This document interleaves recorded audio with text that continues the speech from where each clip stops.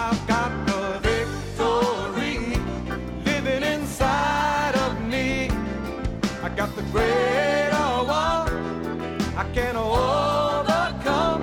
This ain't no time to turn back, no place to go slack. I gotta keep pressing on till every battle is won. Good morning, class. Good morning, Brother Keith. Hi, I'm Keith Moore, and this is Faith School. Faith School is the place where my spirit is fed, my faith grows stronger, and I learn how to be an overcomer. God's plan and will for us is not to be defeated and go under, but to be victorious and go over.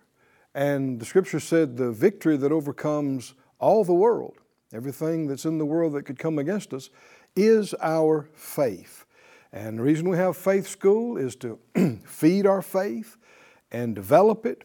And once it's fed, then each of us individually has to take the steps to act our faith and exercise our faith. But when faith is fed and exercised on a regular basis, it will grow, it will develop, it'll get stronger and stronger. So get your Bible, get something to take a note with, and come on into the classroom. We've saved you a seat right here. Let's pray and release faith to get exactly what the Lord would give us today. Father, in Jesus' name, we thank you so much for the privilege, for the opportunity to do this, to come together, to focus on you, and to hear your words. Grant us ears to hear and eyes that see and hearts that can discern and receive. Give us answers and help for right now, utterance and anointing. We ask it in Jesus' name. We thank you for it. Amen. Amen. Praise God. If you would look in the Scriptures, our great textbook, the Bible, to Matthew, the 9th chapter. And we saw on yesterday's class the healing of the woman with the issue of blood. It's recorded in Matthew, Mark, and Luke. But in Matthew 9, it said when she came through and touched his garment in verse 20, and in verse 22, Jesus turned him about and said, "Daughter, be of good comfort. Your faith has made you whole." And the woman was made whole from that hour. We saw this a couple of weeks ago in our classes, that this is not an isolated instance, but over and over again, Jesus told people that received healing through his ministry that their faith was what did it. Their faith made them whole. Their faith saved them. He said, as you have believed, so be it done unto you. Your faith has made you whole. Well, I've heard people try to say, well, you know, healing is not really for us nowadays. And, you know, the apostles had that power, but when the last apostle died, all that ceased. Where does the Bible say anything like that? That's complete fabrication of men. What made this woman whole? Her faith. Has faith been done away with? Huh? If faith has been done away with, there's nobody saved, right? There's no salvation. There's no church. No, faith hadn't been done away with. And if we still have faith, her faith made her whole. Well, if we can still have faith today, why can't our faith make us whole? It can, and it will, no matter what the situation is. Said out loud, if her faith made her whole, my faith will make me whole. Hallelujah. All things are possible to him that believes. That means that even though from the natural it may appear that you have no hope of ever being healed or whole or strong or being able to live a normal physical life, and that you just accept it. And no, according to the Scripture, all things are possible to him or her that believes. That means it's possible to be healed or restored to the point where you can live a normal physical life. Now, I know people scoff and mock at it, but they're the ones that would not get it because it's believers that get it. Right? These signs, the Scripture said, follow those that believe. How many believers do I have in believing class? Amen. Faith do we have in faith school? Say it out loud. I have faith. I have faith. And my faith will make me whole. Now, last week, we began in the first of healing in our study of all the healings in Jesus' ministry. We're taking the time to go through one by one the individual cases. There are about 20 of these that are recorded in Matthew, Mark, Luke, and John. When I say about, it's because it depends on which ones you count. Some people would say, well, that's only deliverance, that's not healing, but to me they're mixed together, and some of them happen at the same time. Some would say 19, some would say 21. That's why I say about 20. It's not that I can't count. But we're going to go through and look at each one of these, 1, 2, 3, all the way as the Lord helps us and allows us to do it through to the 20. And there's about 5 in the book of Acts. So I think we'll keep going when we get there. So I think we're going to be here a while. And we've covered one so far, and it was the healing of the leper. And you'll find in each one of these a major truth that is emphasized relative to healing. Not that it's the only truth, but you'll see a greater emphasis on a truth. We're told in John that if everything Jesus said and did was recorded, the world itself couldn't contain the books that would be written. Wow. What does that mean? There are cases and cases and cases and cases of people who were healed. We don't know about that, and apparently the Spirit of God knew we didn't need to know. But these hand-picked 20 are chosen and recorded for all following generations for specific reasons. They are inspired by the Holy Spirit, and so we should feed on them, learn from them, because whatever happened for them, God's no respecter of persons. He'll do it for people today. He never changes. He's still doing the same kind of thing. And what we learned in the healing of the leper, one of the great truths, is the leper said, Lord, I know you can heal me if you will. You know, how many people are still praying that prayer? If it be thy will. And Jesus looked at him, and remember what he said? I will. Be clean. And that's one of the reasons we dealt with that one first, is because if you are still questioning if it's God's will for you to be healed or not, you cannot have faith to be healed. I know that sounds like a big statement. Are you sure about that, Brother Ken? Oh, absolutely. But by nature of what faith is. If you're questioning whether it's God's will for you to be healed or not, you cannot pray a prayer of faith to be healed. You can't release faith to receive healing because you're still questioning if it's even God's will or not. You got to get that settled. So if you're joining us for the first time, go back and camp on that week that we studied that healing and feed on it and feed on it. Got to get that question answered. Jesus answered it. He said, I will. One translation says, of course I will. Be clean. Be healed. Hallelujah. And so that's healing number 1, the healing of the leper. We're going on today to healing number 2. And all the class said, yay. Healing number 2. And you'll find that many of these are recorded in more than one place. This is the healing of Peter's wife's mother, or Peter's mother-in-law. And it's recorded in Matthew 8, Mark 1, and Luke 4. And so we're going to read all 3 of these accounts, and then we're going to camp on one of them and look at each phrase and each part of this to see what the Lord would have us to get out of it, why He had this one recorded for us. In Matthew 8 and 14, Matthew 8:14 says, when Jesus was come into Peter's house, he saw his wife's mother laid and sick of a fever.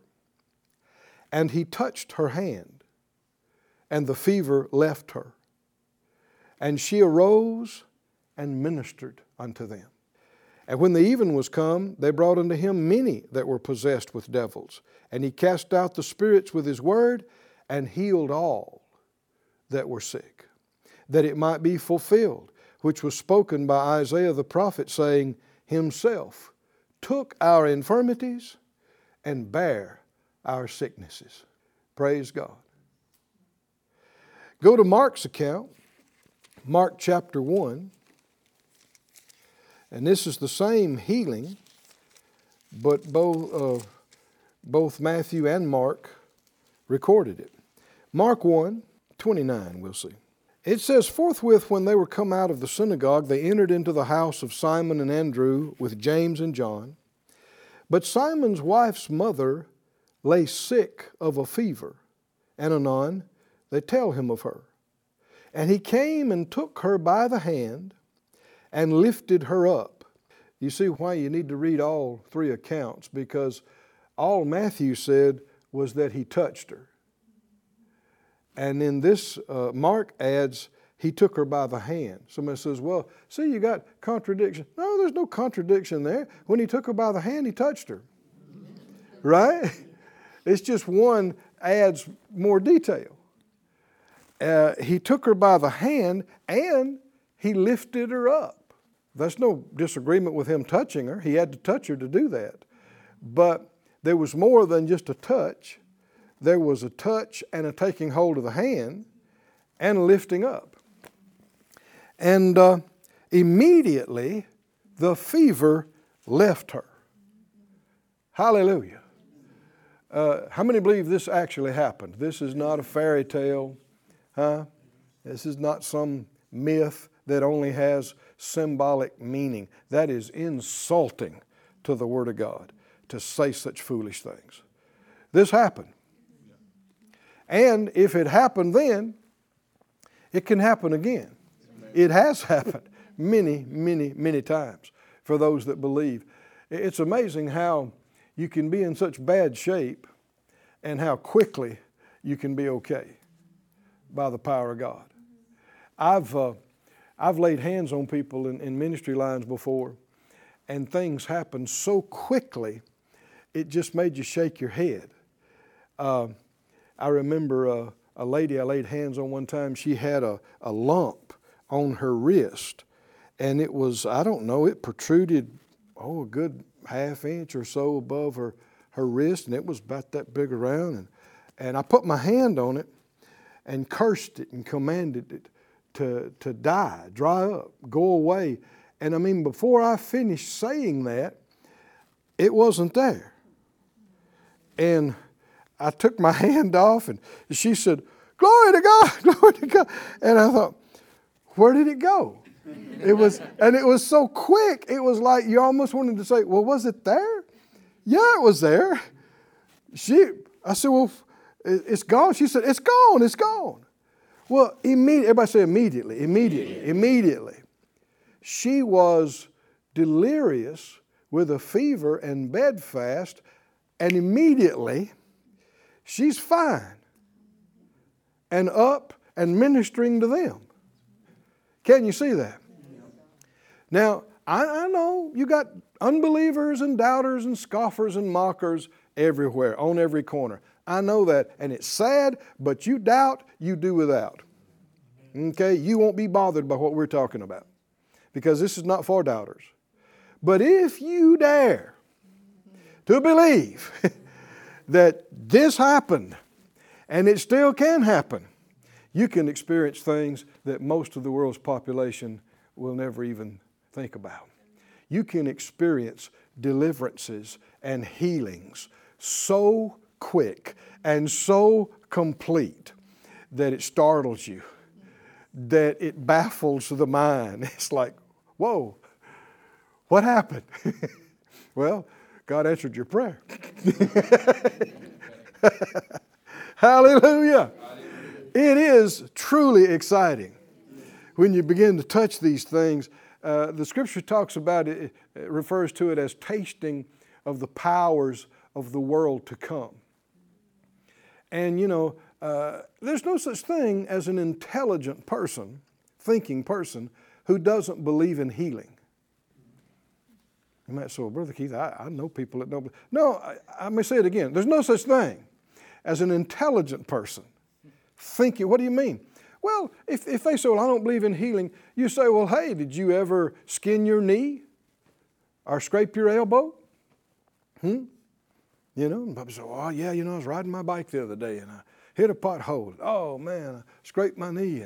Or it was, 3 weeks ago or 2 months ago or whatever. And you go, well, let me see it. Oh, no, it's healed. It's what? It what? You don't believe in healing. Oh, that's different. No, it's not different. It's not different. Why does the body heal? Well, blood cells do this and the heart does this. Yeah, but why? What initializes it? How did it develop to begin with in the womb? Where did it come from? Oh, it's life. Yeah, where did it come from? Huh? It came from God. The design of the human body came from God. It's in a fallen state, so it's imperfect. It's not how God created it. God created it perfect. Adam and Eve were perfect. We hadn't seen perfect. We've been affected, but God put a certain amount of healing in the body for, preservation and restoration, and something gets damaged, the body starts rallying to it with the immune system and the blood cells and all those things and the nerve energy and all of that. And over a period of time, it heals up. Well, where that healing came from, there's more. And God can increase it twofold, threefold, tenfold, 100-fold. And when you get to some of this 100-fold, that's when immediately there was so much healing working there, it didn't take 6 weeks. It took 6 seconds or 6 milliseconds. Next thing you know, it's done. Why? Because where that healing came from, there's much more. Amen. There's a lot more available. I know my father in the faith, Kenneth Hagin, said on one occasion, the head of the church, the Lord ministered to him in a vision. And he said, one of the things he told him, he said, when any of my people have a procedure, he said, the Lord told him, ask me to speed up the healing working in their body. And that's something we should all remind ourselves of anytime something's going on or somebody has, the best surgeon in the world cannot heal anybody. If they do a surgery and remove a problem or correct a situation, they didn't heal it. Once they get done, now the healing starts. Is that right? They're counting on the body to do its thing. The healing.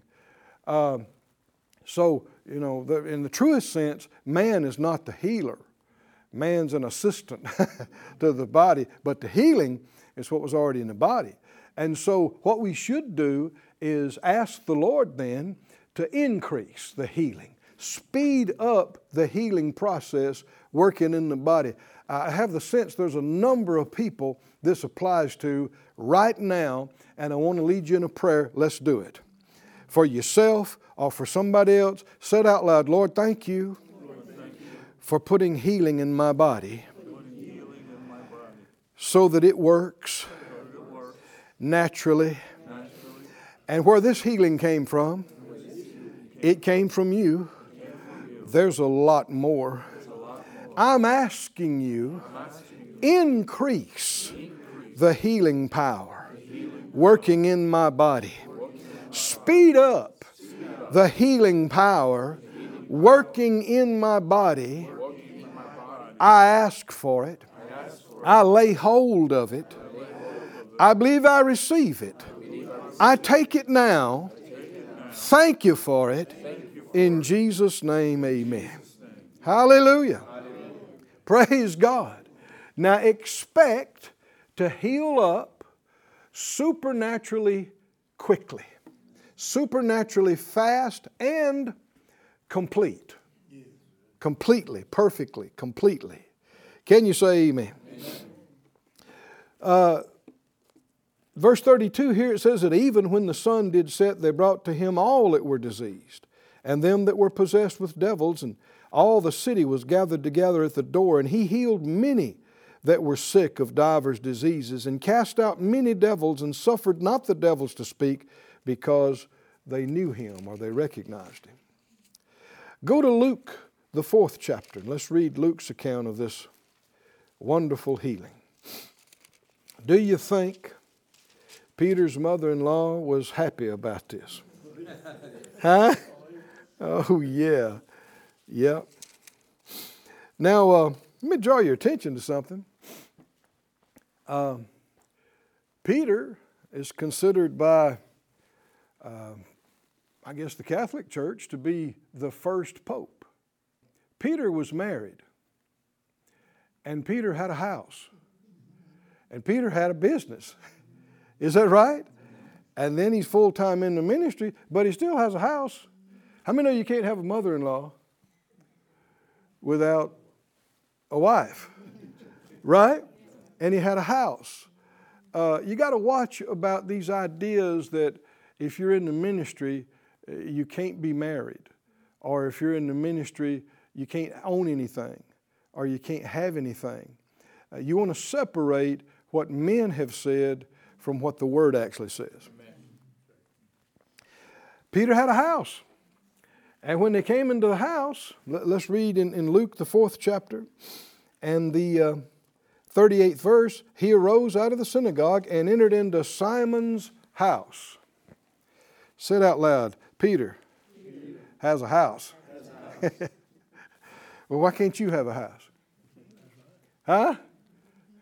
Oh, y'all are not helping me enough on this. Huh? Is it against the will of God for you to have a house? Yeah, but what if you're a preacher? What if you're a pastor? What if you're a missionary? You can't have a house? Peter had a house. So Peter had a house, you can have a house. Somebody needs to say it. Peter had a house. I can have a house. Simon's wife's mother was taken with a great fever. So Peter had a wife. Huh? Peter had a house and a wife. If he had a wife, you can have a spouse. Right?